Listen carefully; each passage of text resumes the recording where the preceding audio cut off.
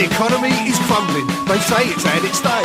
The workers are all rumbling, revolution's on the way. But I could never be a Marxist, it goes against the grain. And before you call me past it, give me a chance to explain. You see, come up to Port Newell, he went with Danny Baker, singing silly disco songs and reading Melody Maker. I'm seeing down at Dunkirk. Welcome to Radicaal, a podcast about the radical aspects of politics, music and football. I'm your host, Cas Mudde. My guest today is Christian Picciolini. Christian is a former neo-Nazi skinhead who left the movement over a decade ago and has since devoted his life to break the hate. After helping people disengage from extreme right groups in the US, he founded the Free Radicals Project, a global disengagement platform that aids individuals and their families or communities in exiting hateful and violence-based radicalization through non-aggressive, community-led methods of individual resilience building, reconnection, cross-cultural immersion, and making amends. In addition to being an acclaimed author and public speaker, Christian is also an Emmy Award-winning producer of documentaries. Last year, he did a 3-part special report series entitled Breaking Hate for MSNBC. Previously, he published White American Youth, My Descent into America's Most Violent Hate Movement, and How I Got Out, and this year he published Breaking Hate, Confronting the New Culture of Extremism. Welcome to the podcast, Christian. Thanks, Cass. It's a pleasure to be here. So before we turn our conversation to the extreme right in the US, I have some introductory questions. First, what was the first sports team you ever supported? You get right to it. Juventus. An Italian soccer team. I should probably say the Italian national soccer team was probably my first favorite sports team. But if I were to pick a club team of any sport, it would be Juventus. And what is your favorite political song? Oh, man. The Clash is my favorite band. It's always been my favorite band. That was my deep, dark secret in the white power movement. Nobody knew that, even before that. But it's too hard to pick a Clash song, so I'm going to go with actually a Bob Dylan song, The Times They Are Changing. A classic, for sure. And finally, what's your favorite political book?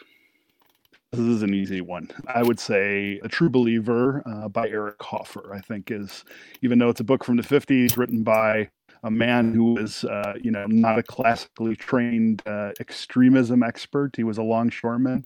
It is probably still, I think, today the most relevant book to understand what's happening in the world. Perfect. So perhaps you can start with giving the listeners a quick overview of your life in the US far right. At what age did you enter? What kind of activism were you involved in?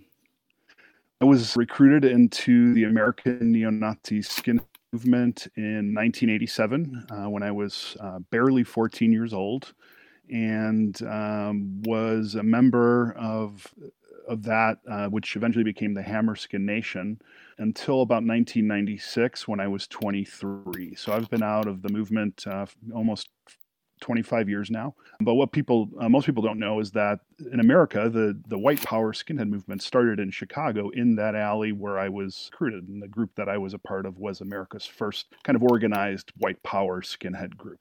And you say you were recruited. How did that work? Well, it's kind of a classic story that I tell a lot. I was standing in an alley. I was kind of this, delinquent kid who felt marginalized. I came from, good Italian and American family who'd emigrated in the mid-'60s, but felt very abandoned by them because they were working 7 days a week, 16 hours a day. And I'd kind of been hanging around in alleys doing bad things. And that summer between my 8th grade and freshman year, a man came up to me and I was smoking a joint in the alley, and he came up to me and he pulled a joint from my mouth and he looked me in the eyes and he said, "That's what the communists and the Jews want you to do to keep you docile."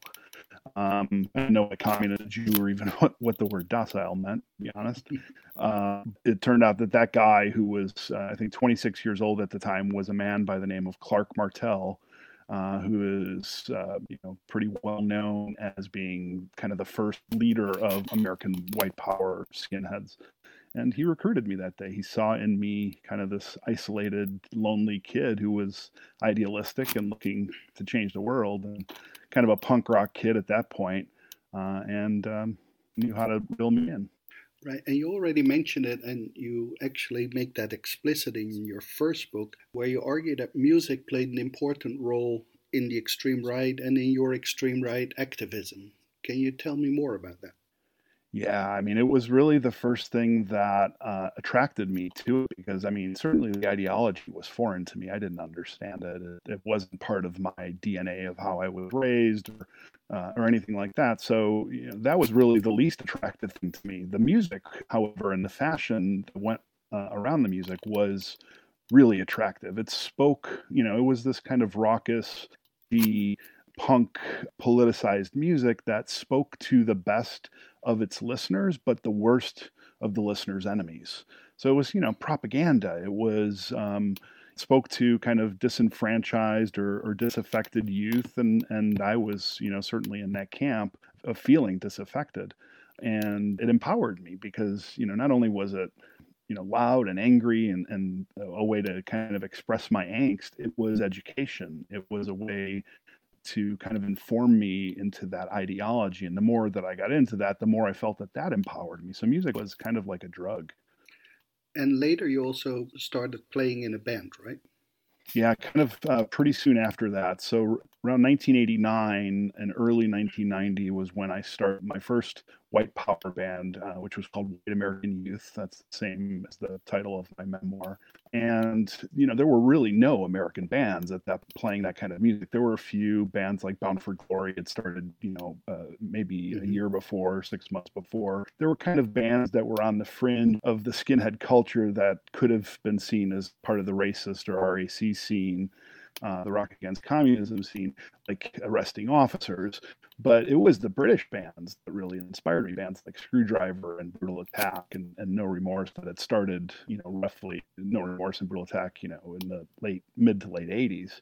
So it was for a kid who felt pretty invisible until he was recruited. And then, you know, at 16 years old, picked up a microphone and started singing for, you know, a band, especially a band that at that point, you know, there was no roadmap for a white power band in America. It was kind of you were doing your thing and standing out because of it. It was pretty empowering.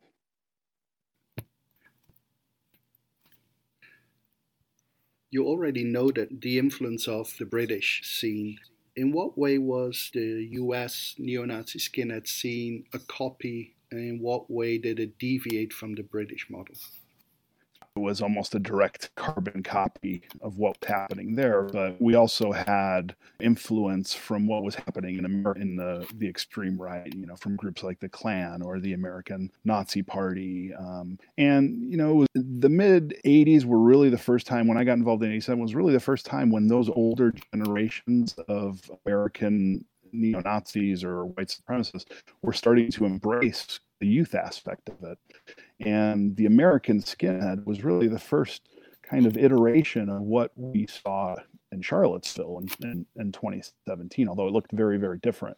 But yeah, you know, I think it was at first a direct copy because we didn't have that influence. You know, it obviously had been happening in the UK for years before, you know, it was happening in the United States. But then it started to get politicized around the mid 80s. And that's when groups started to form like the Chicago area skinheads, which was what I was recruited into.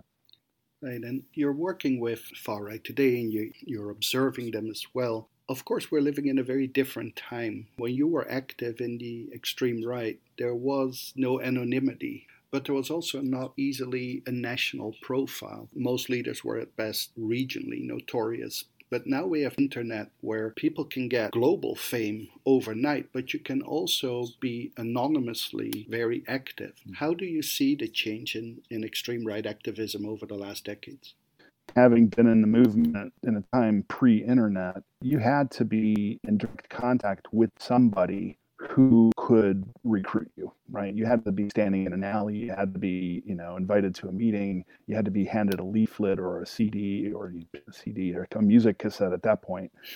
It was a high-touch situation, whereas now the internet really has made it kind of a 24-hour all-you-can-eat hate buffet if you want. You know, it's not hard to stumble on far-right propaganda or content that's made to radicalize somebody. We look at it almost every day. I mean, some of it's so innocuous that we don't even know that it is what it is. the internet has kind of become the digital alley that I was standing in, where any disaffected, any kind of lonely young kid, and there are millions and millions of them spending a lot of time online versus the real world, that are getting access to radical ideologies and sucking them in, because I'm a very firm believer that nobody is searching for the ideology when they find it, that they're searching for three other really important things, and that's a sense of identity, community, and purpose. And they find them in these movements. And they're detoured to those three things by what I call potholes in their life. Potholes are trauma, uncertainty, abuse. Mental health is a pothole if it keeps us too detached from reality. And on the fringes by those potholes, there are people looking for vulnerable folks who are searching for identity, community, and purpose. And these ideologies, these movements are very, very good at filling those voids in a very superficial way. Right. And while I can imagine that hurdles to get into the movement were much bigger at that time, because as you said, you had to go into the alley, a relatively scary person would come up to you and you were directly known to them, but to other people as well. And you don't have that anymore. But that also probably means that the hurdles to get out were also much higher than today, particularly if you're anonymously involved in extreme right online activity. So why did you leave the extreme right? And do you feel that your story was quite specific to you, or is it in line with a more common trajectory that you see? Well, my story was both specific to me, but also very common with the people that I've worked with to help disengage, because that's what I've been doing for the last 20 years or so, is helping people disengage from these movements. It was harder to get in, but it could have been just as easy for me to go into some other type of extremism, whether that's drug abuse, which is a self-extremism, or suicide, or crime, or, a gang. But it was very difficult to get out because really nobody had tried to do that before. There was no mechanism, person even, to be that bridge. Today, while it's much, much easier to get in, to stumble in it, it's still just as hard to get out. And I think because the internet kind of amplifies things and it makes anonymity feel like a real thing when it really doesn't exist. People are being outed all the time. Yeah. But the truth is there still aren't very many mechanisms for people to disengage, and now they're trying to disengage into a world that is very hostile towards them because the internet has kind of put a magnifying glass on it. So it's difficult. It's not impossible, and I do it all the time. I've helped hundreds of people disengage, and the internet helps, and it hurts. The challenges still exist. It's about human resilience and us understanding we have to learn to see the child and not the monster in people, regardless of whether they're 16 or 60. That it's still those same types of things, I think, that are broken within people that need to be repaired to bring them back. Right. And before we will go on with that, I still want to know a little bit more about what changed. Was it personal? Did you get disillusioned by the ideology? One of the things that you see particularly with far-right leaders or people who were more prominent in the organization, that they often leave because they get disappointed in the movement. Not only a personal change, which also plays a role, but they also kind of see, for example, corruption around them, or people just not really actually living according to their creed. I mean, the American History X kind of story. What was it with you? First of all, these movements are full of people with egos and very low self-esteem. So of course, there's always that sort of, friction and disillusion. But I have to tell you, Cass, there wasn't a day that went by in those 8 years that I was involved that I didn't have doubts about what I was involved in. They got quieter over time because I felt more empowered. It wasn't so much the disillusion of what was happening internally, although that was a part of it. For me, at 19 years old, right in the middle of that time, I met a girl who was not a part of the movement, and we fell in love. And we got married at 19. We had our first son. At 21, we had our second son. And that family unit was the first thing to challenge my sense of identity, community, and purpose that I had found. Because I had to, ask myself, they couldn't coexist. Was I a hate monger or a father and a husband? And was my community the one that I had surrounded myself to boost my ego? Or was it the one that I had physically given life to? And my purpose shifted. So that was the first kind of major shift. There were always little nudges along the way. Every person that I met challenged me, even though I wasn't visibly, showing that it was affecting me. But hate is tiring. Over time, I started to meet people that didn't fit the view of what I held of them. right? People of color, people who were gay, people who were Jewish. Suddenly, as I started to meet them and humanize them, I actually opened a record store to sell white power music. And that's when I started to meet these people, funny enough, because I was selling other music. I was selling hip hop and punk rock and metal and black metal, like that. And it was a, kind of an underground store where people were coming to buy things that they couldn't buy at Best Buy when CDs first came out.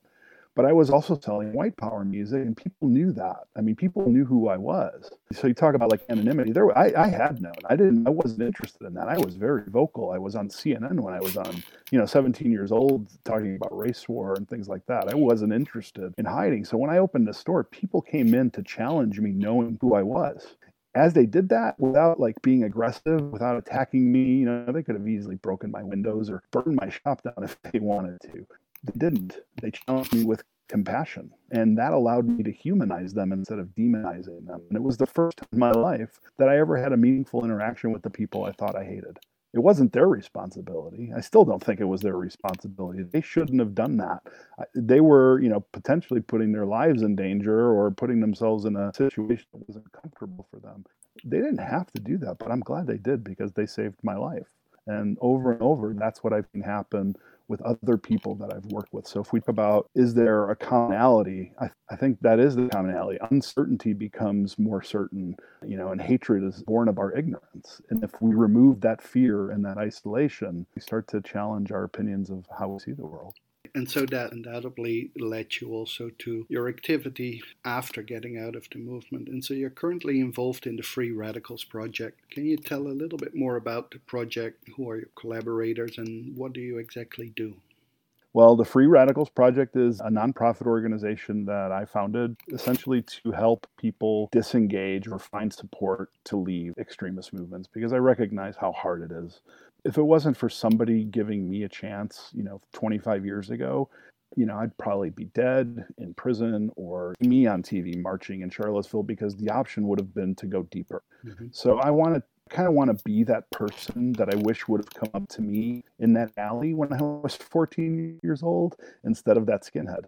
Had a football team come up to me, or a group of ballerinas, for all I care. I could have been the greatest footballer or the greatest ballet dancer on earth. That never happened. So I try to be that for people, because I know that every single person in these movements at some point goes through a sense of uncertainty and confusion about what they believe in. And I want to be there just to listen, not to tell them that they're wrong, but to show them that there is another way, and that really helps change their perspective of how they feel.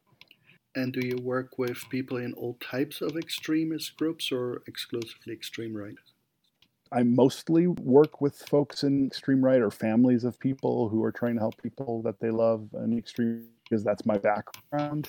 But I have also worked with, former members of the Islamic State. I've worked with other types of extremists, everything from, Sikh nationalists to, neo-Nazis in Chile. So it's been a kind of a wild ride, but, I really think that the rules kind of apply across the board. It's really just about repairing human resilience. And obviously, we live in a different time in many ways than when you both got in the movement and out of the movement, with having someone in the White House, President Donald Trump, who has shifted the boundaries about acceptability and overt support of white supremacy and even white nationalism. How has the Trump presidency affected your work? Wow. Where do I begin? Well, first of all, I never thought 30 years ago when I was a part of the movement ever in my lifetime that I would see a day when a president would say many of the same things that I would have said as a white supremacist skinhead. So in that regard, I really do believe he has emboldened something that has existed for a very, very long time, something that may, been out of sight, out of mind for a little while, but certainly never went away. I kind of liken it to the fact that Trump didn't start the fire. He just kicked over the bucket of gasoline and ignited all the sparks that already existed. Mm-hmm. So, certainly he's put, white supremacy into focus for good or for bad. And I think for bad, it's emboldened people to become more violent, to organize, and for good, it's given us an opportunity to learn and to understand how this happens, why it happens, and what we need to do to fix it. Yeah, I never really thought I would have seen that. And I can tell you, people in the movement are so excited, so happy. They really feel like their guy, even if they don't support him personally, they feel like their ideas are in the White House, in the open, for maybe the first time in their lives. And does that apply both to the broader far-right movement? Does it also apply to neo-Nazi groups, skinhead groups, more aggressive outside of the system groups? Yeah, I think so, because I think that those groups really thrive when there is, uncertainty, right? Extremism in general thrives when uncertainty exists, when, like Hofer said, the new poor are the most easily radicalized because they've lost something of great value. So, I think it affects everybody in that ecosystem, from the accelerationists who are praying for the world to burn, and are happy to do anything to help accelerate that, and to the more traditional types from my day when I was involved, who see this as kind of like a hall pass, been a 4-year hall pass, right, for what they believe. I really hope it's not going to get worse, but I suspect that leading up to November and election day, and maybe even January and transition of power, hopefully that happens, we're going to see things get worse, because I don't think that they're going to let go of what they have right now so easily. This is something that's debated at the moment a lot, and some people even write books about Trump is not going to leave. I personally am a little bit more skeptical about that, but when you speak about they are not going to let that leave, like who are they? I mean, the Trump camp is a very different camp than, for example, Ku Klux Klan groups or VDare, more white supremacist and white nationalist, let alone neo-Nazi groups. I mean, do you think that there will be violence from neo-Nazi groups or more from militia type groups? I think you're going to see this broad spectrum of, those more traditional types to the average person who's going to be afraid and have to choose a side, or feel like they have to choose a side. Because what happens is, the reality is the world is not going to implode. But the picture that they're going to paint before that happens is that the world is coming to an end. Everything that they hold dear is going to be destroyed should power transition have to happen.